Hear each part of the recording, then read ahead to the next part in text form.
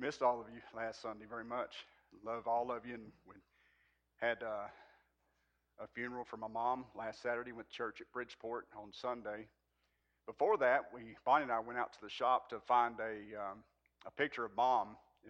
We had a picture put away in some containers, and while we were looking for that photograph of her, it's for the funeral to be displayed in the front, and she's cremated. So I had flowers and a picture of Mom, and so in looking for that, we found a Bible that Dad had given my mom in 1947, and they were married in 47 in March, and that Bible came later. I'm not sure what month, but my mom gave it to me in 1984, about when Bonnie and I was married in December, almost a year. Bonnie and I was married. So, and in the back of that Bible, in 1947, was a note to my mom, and it was talking about my dad saying, had we been in church, trouble would not ring our bells. And my dad's spelling was terrible. Fourth grade education, and so his writing was not that best. But to figure that out meant a great deal to me, and a great deal to me because church and God was important to them then. And Mom brought us up at that time when we were growing up. Dad didn't go to church that much. Mom brought us up in Church of Christ there at Bridgeport in the class system. And when Bonnie and I were married, of course, there were some things that we had to study about, about that. But that was our start with my parents. It was important to Mom and Dad in their marriage that they went to church. And they were 21 and 23s right after the war. And so my mind just went back in history. My mind was saying, what happened, Dad, that you were writing Mom a note saying, had we not gotten in trouble and we'd been at church on Sunday, trouble wouldn't have rang our bells. So something was going on. So he was saying to her, we need to be in church. The title of this, I think Bonnie and I, we started looking at a study in Proverbs. It's kind of why this come in my mind. And in Proverbs, it's taking marriage and applying Proverbs, the wisdom of it, to help you in your marriage. And this is a lesson that I don't hear much of here or anywhere about marriage. I think we like money. I think we stay away from them. And I'm not going to apologize this time about talking about this subject, marriage. Last time I talked on money, Sean, I got up here and started saying I'm sorry before we ever started.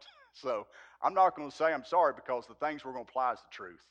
And the things will apply to the wife and the husbands, both of us. And so I think marriage killers, automatically you just go to thinking adultery and maybe a husband or wife being on drugs or completely alcoholic or something that just what we think of that kills a marriage. But not so much. It's something that I think gets into all of our marriages that keeps us being the effective husband and wife we need to be for the Lord. I think marriage killers is not necessarily that it's ended as far as it being in a divorce. It's ended in a way that we're just not effective. We're not engaged as husband and wife for the Lord in the church. When I say that, many times the relationships dies even though marriages, people are still living in the same house. And we cannot have that as Christians. Our marriages are to thrive. And we can find out that our marriages together will be so much stronger. 2-cord rope, stronger, right, than a single cord.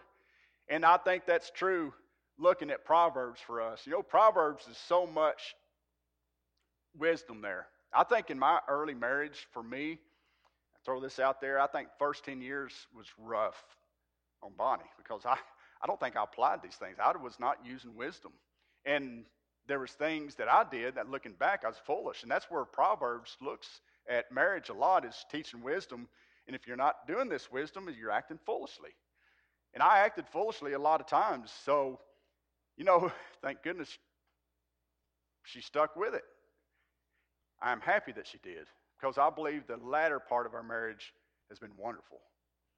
And she and I are as happy as we've ever been. But I believe that we both are applying more godly wisdom to help us in that.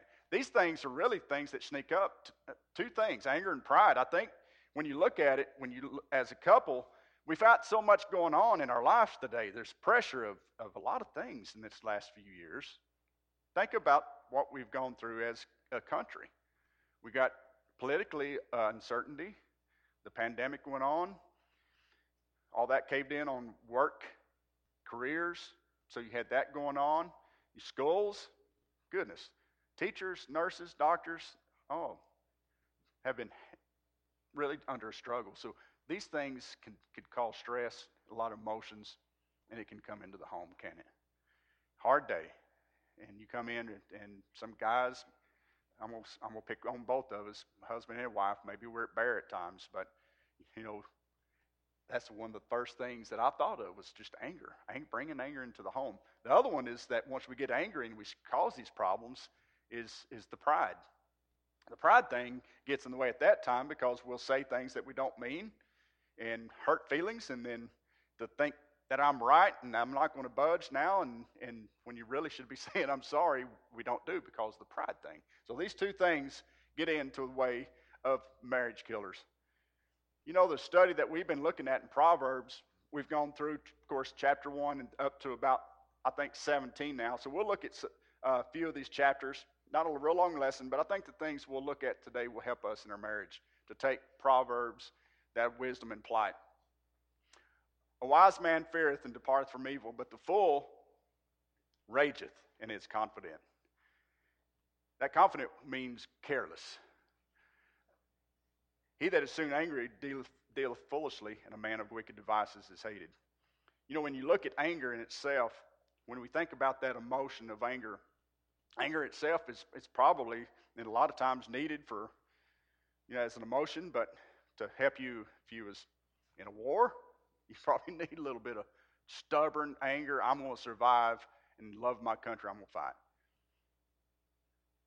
I think it's probably needed, but I think there's anger that we're going to talk about is when it starts making you sin. It's when you lose it and you say things that we shouldn't say. Jesus got angry. He didn't sin. And I think we can get angry. It's an emotion. In of itself, it's not sinful. But when it makes us do things that God tells us not to do, then it becomes sinful, doesn't it? So we find out here that if we let it be there and it makes us rage, or we're soon to get angry, we're a hothead, we're going to be we deal foolishly.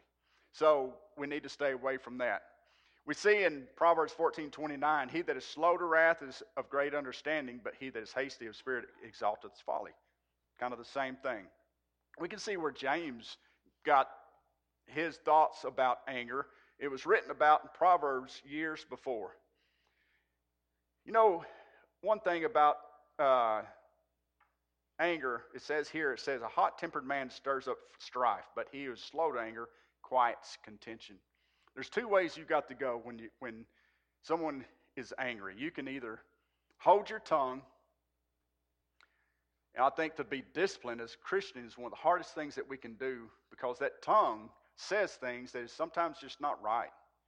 And when we bring it home to the wife, or when the wife brings it home to the husband, and we lash out because of the things that we've gone through, and it's just almost like a release. You just got to say it, and it goes out there. Whether they're right or wrong, we're not talking about that. It's the tone and exactly the way we say things is going to cause those hurt feelings. It says here, a hot-tempered man is going to stir it up. When you think about stirring something up, say if you got a bucket of water and you got something in it, you stir it and stir it and stir it, and all that stuff is just, the law of nature shows that it's going to be stirred up. All those particles in that water is going to just be twirling around, going everywhere. But a quiet man or a quiet person who's slow to anger is trying to quiet the situation. So if you stop stirring, if you just set your little paddle down and stop stirring and watch the particles in that bucket. Now, the law of nature is that it's just going to fall to the bottom and get quiet. And that's the way we are. Same way. If we stir it and stir it, it's going to get angry, isn't it? But if we just stop, different tone, say it in due season, or not say it at all, and then say good words, pleasant words, it quietens. So we see it, and that's the wisdom of Proverbs in marriage. To me, is that it's basic, natural rules that will help us. Don't go to bed angry. Ephesians 4:26, be ye angry and sin not. Let not the sun go down upon your wrath, your anger. I, for me, I think I have listened to so much about, well, the Dotys, that's just a Doty thing. They can get angry. Redhead, all, redhead and red complexion, that's just the way they are. They're going to get angry. Genetically, that's just the way you are. You're going to get angry. That's not right. That is not correct. Anger, when it starts making us sin, it's sin. You can't put a genetic on it. You can't put, that's just the way that redhead is. You can't put none of that on it. God says for us to get angry and sin not. So we see that when we get that way and we sin and then we go to bed angry, we're not communicating right. Husband and wife is sitting there going to bed angry, and it's on your mind, and you're floating all this in your mind still stirring, isn't it? Hadn't quieted down. So there's no communication. You get up, you go to your day, now you're angry at that day. You come back, probably angry again, you still hadn't worked. So day 2, for Bonnie and I, she's more out to get it talked out. I'm more out, I'll take it a couple days. I'm just not going to talk. Nowhere in the Bible teaches about clamoring up and not talking. And that's what this is saying, is this communications is that, I think Merle used to say it best, let's just throw it out here and waller in it. Let's just throw it out here on the coffee table and waller in it. Well, let's get it worked out. And that's the way we should be. We should work things out. Don't go to bed angry. It's biblical. It's not Britt Doty saying, I'm just reading it. It's the truth. And the truth is that marriage sometimes is hard. We get angry. We let the pressures of this world come in our lives. As Christians, to be effective and to be engaged in this life, I think as husband and wife, we're setting an example to children. If they see that, they're possibly going, maybe take that into their life. It's not genetics, not because they're redheads, it's because they see mom and dad doing it. Most of the time, it's that cycle. So we have a reason to do it for our children. We have a reason to do it because God tells us not to. But to be engaged in church work, for us to be at odds with each other, and other church members see that, I think it's the same thing as if with our children. This is brothers and sisters in Christ. So, don't go there. They're having it again. So we can't do that. It's if we do, at best, go somewhere, talk it over, get it worked out, and come back out, and I'll let you remind me of that with Bonnie later on if we have a problem. But that is something that we should all keep in check. I know I need to, and I hope you have that same heart. That what Solomon is teaching us here is to get it worked out. Don't go to bed angry. Anger. This is where James, I think, later on started talking about this thing and wrapping it all up in a good bundle. Talking about the tongue, how it's just not controllable. Even so the tongue is a little member and boasteth great things. Behold, how great a matter a little fire kindleth. And the tongue is a fire, a world of iniquity. So is the tongue among our members, that it defileth the whole body, and setteth on fire the course of nature, and is set on fire of hell. It defileth the whole body. The thing said, an action, it's kind of like faith. Faith is faith, but if you don't do anything about it, it's dead faith. This whole body here is going to talk. If it doesn't say good, pleasant words, build-up words, life words, if it goes about all the time destructing, saying wrong things, beat down, and just negative. So we see where it can set that fire on. That little tongue can set fire all over the place. One little match in dry kindling, it's going to go. And so we see this example, this analogy here in James that he's using, that the tongue, that little member, it boasts such great things. So let's control anger, let's control the tongue. Wherefore, my beloved brethren, let every man be swift to hear, slow to speak, slow to wrath, for the wrath of man worketh not the righteousness of God. And that's what it comes down to. Bottom line is that if we're acting that way, James here, Solomon taught us, angry, saying things that we are going to have to go apologize about later, more easily to say something instead of just sitting back, listening, and be slow to speak, slow to wrath. It doesn't work the righteousness of God. It does not. So how do we use words for the good?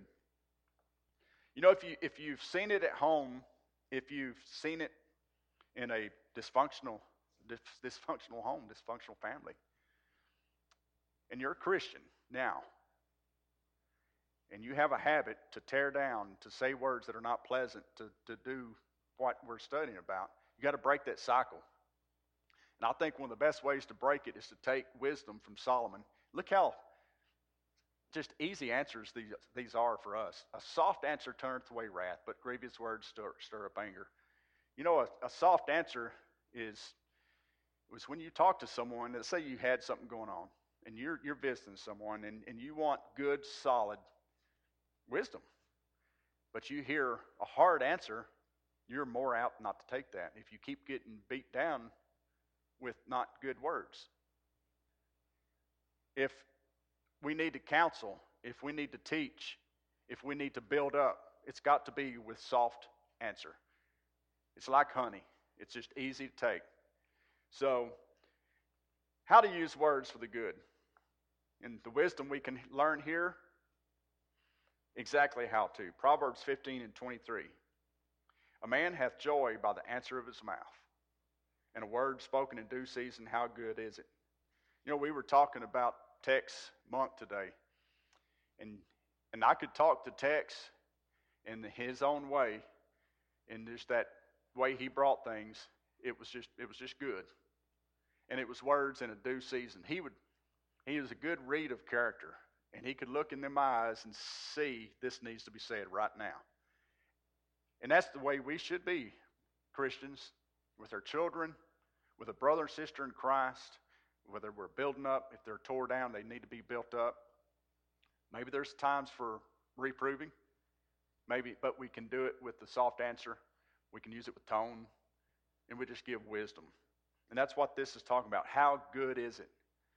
Proverbs 15:26, the thoughts of the wicked are an abomination to the Lord, but the words of the pure are pleasant words. You know, when you think about thoughts and pride and things going on in our lives, there's a lot of things in this life that we think of that's just terrible. That's abomination to the Lord. But read Proverbs 15. The thoughts of the wicked are abomination to the Lord. Even the simple thing of a thought. And the words that we use. The heart of the righteous studieth the answer, but the mouth of the wicked poureth out evil things.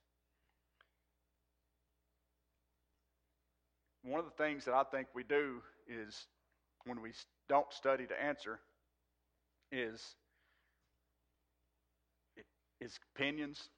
opinionated, our own wisdom.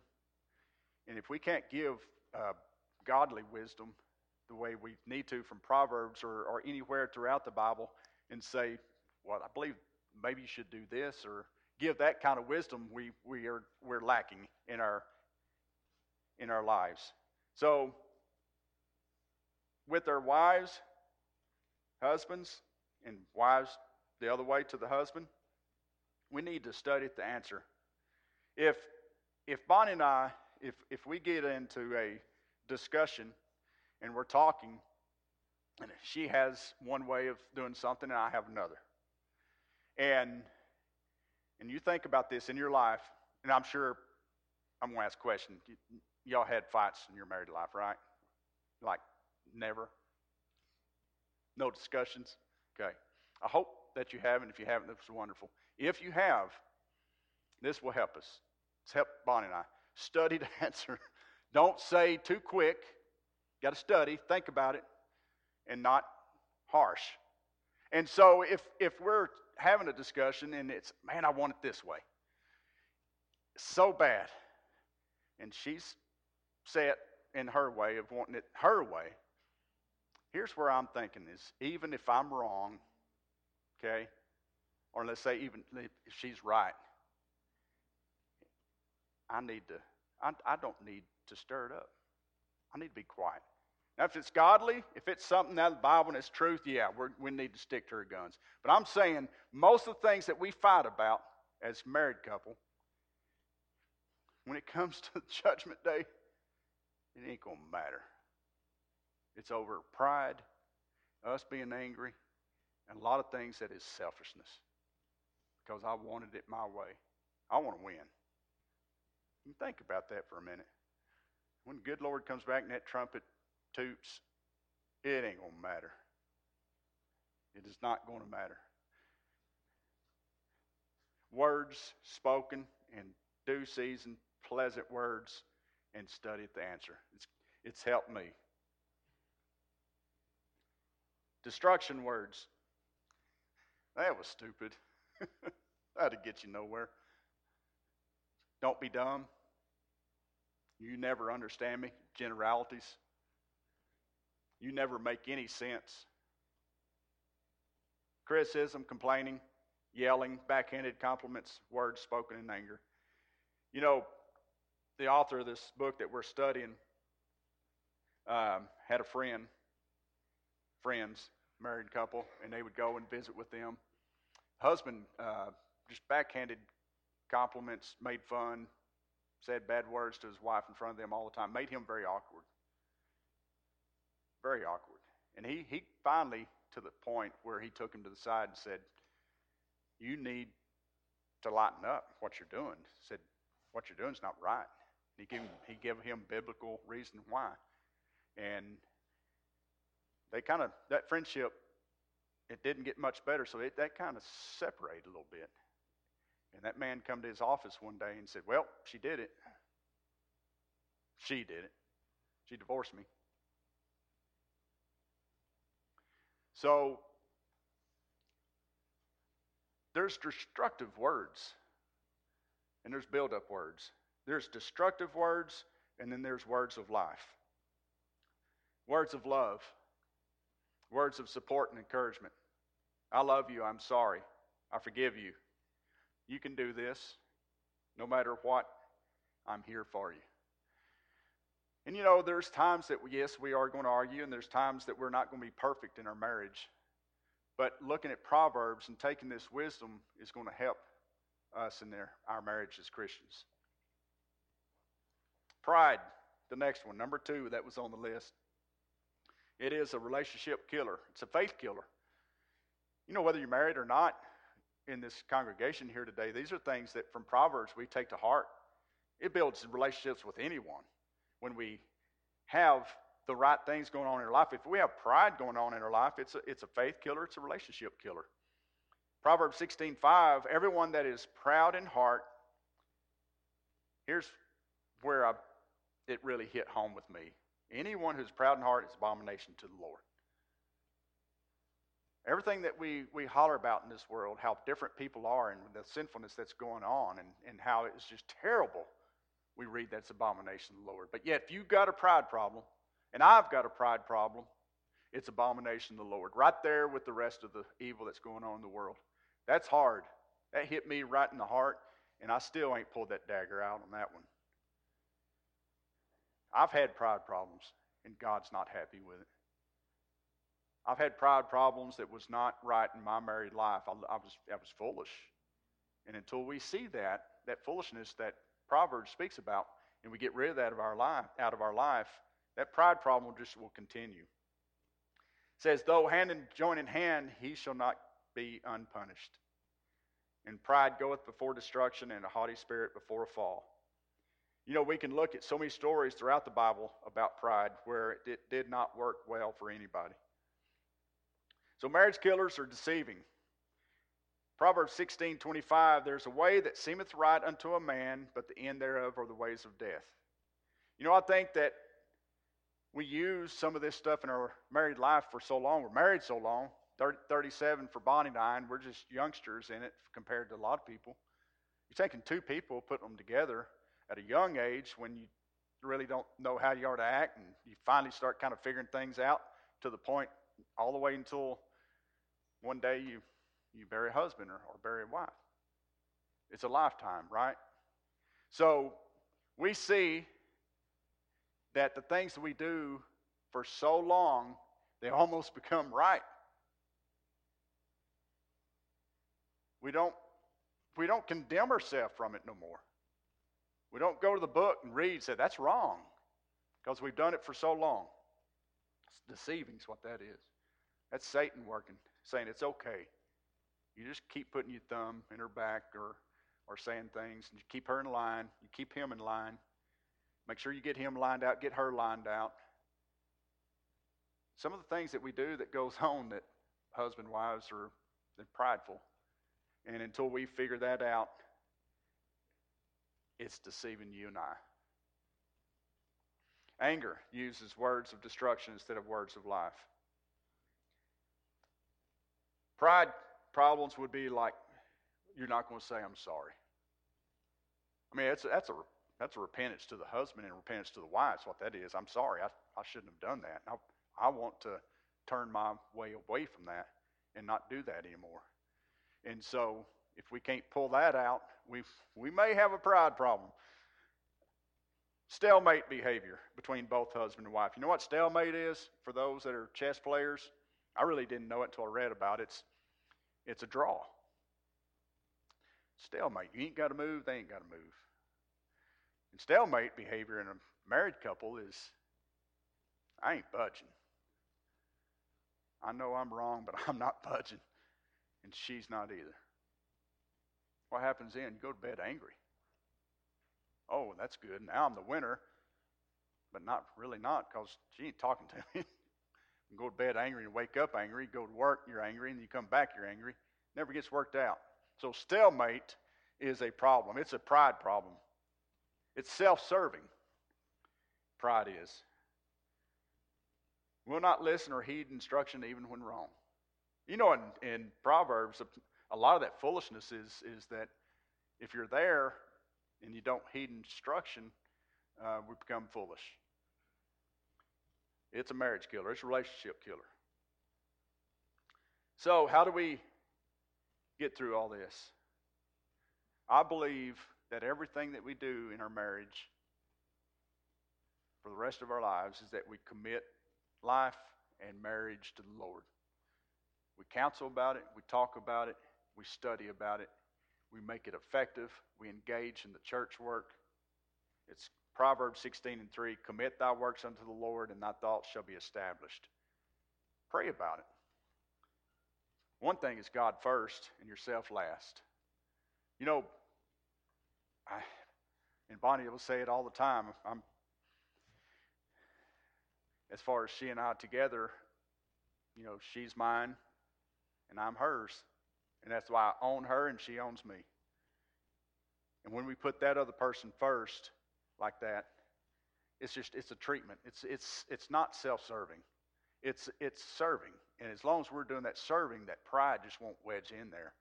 You know, a sticker, you know, it's when you study how a sticker works, you ever get a sticker?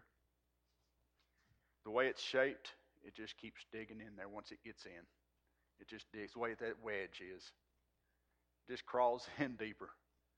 And I'm telling you that we need to be not a sticker that keeps wedging in when it comes to pride. Dig it out.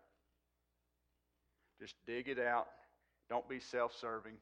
Serve the other one. Husband, serve your wife. Wife, serve your husband. And when we do, we are serving God when we love and serve our spouse. It's ultimately the byproduct of it all is that we're serving God. It's what he asks us to do. Husbands, we're to love our wives the way Christ loved the church. Now, wives are to honor and respect the husband. So that honor and respect and that kind of love is going to build us up to be the Christian married couples that we are needed to be. You know, I've thought about this as this lesson. Most times it's not taught, a lot of time not in the pulpit. It's waited until the problem arises and gets this big. It's because you went to bed angry. It's because we didn't study Proverbs. It's because we let pride come into our lives.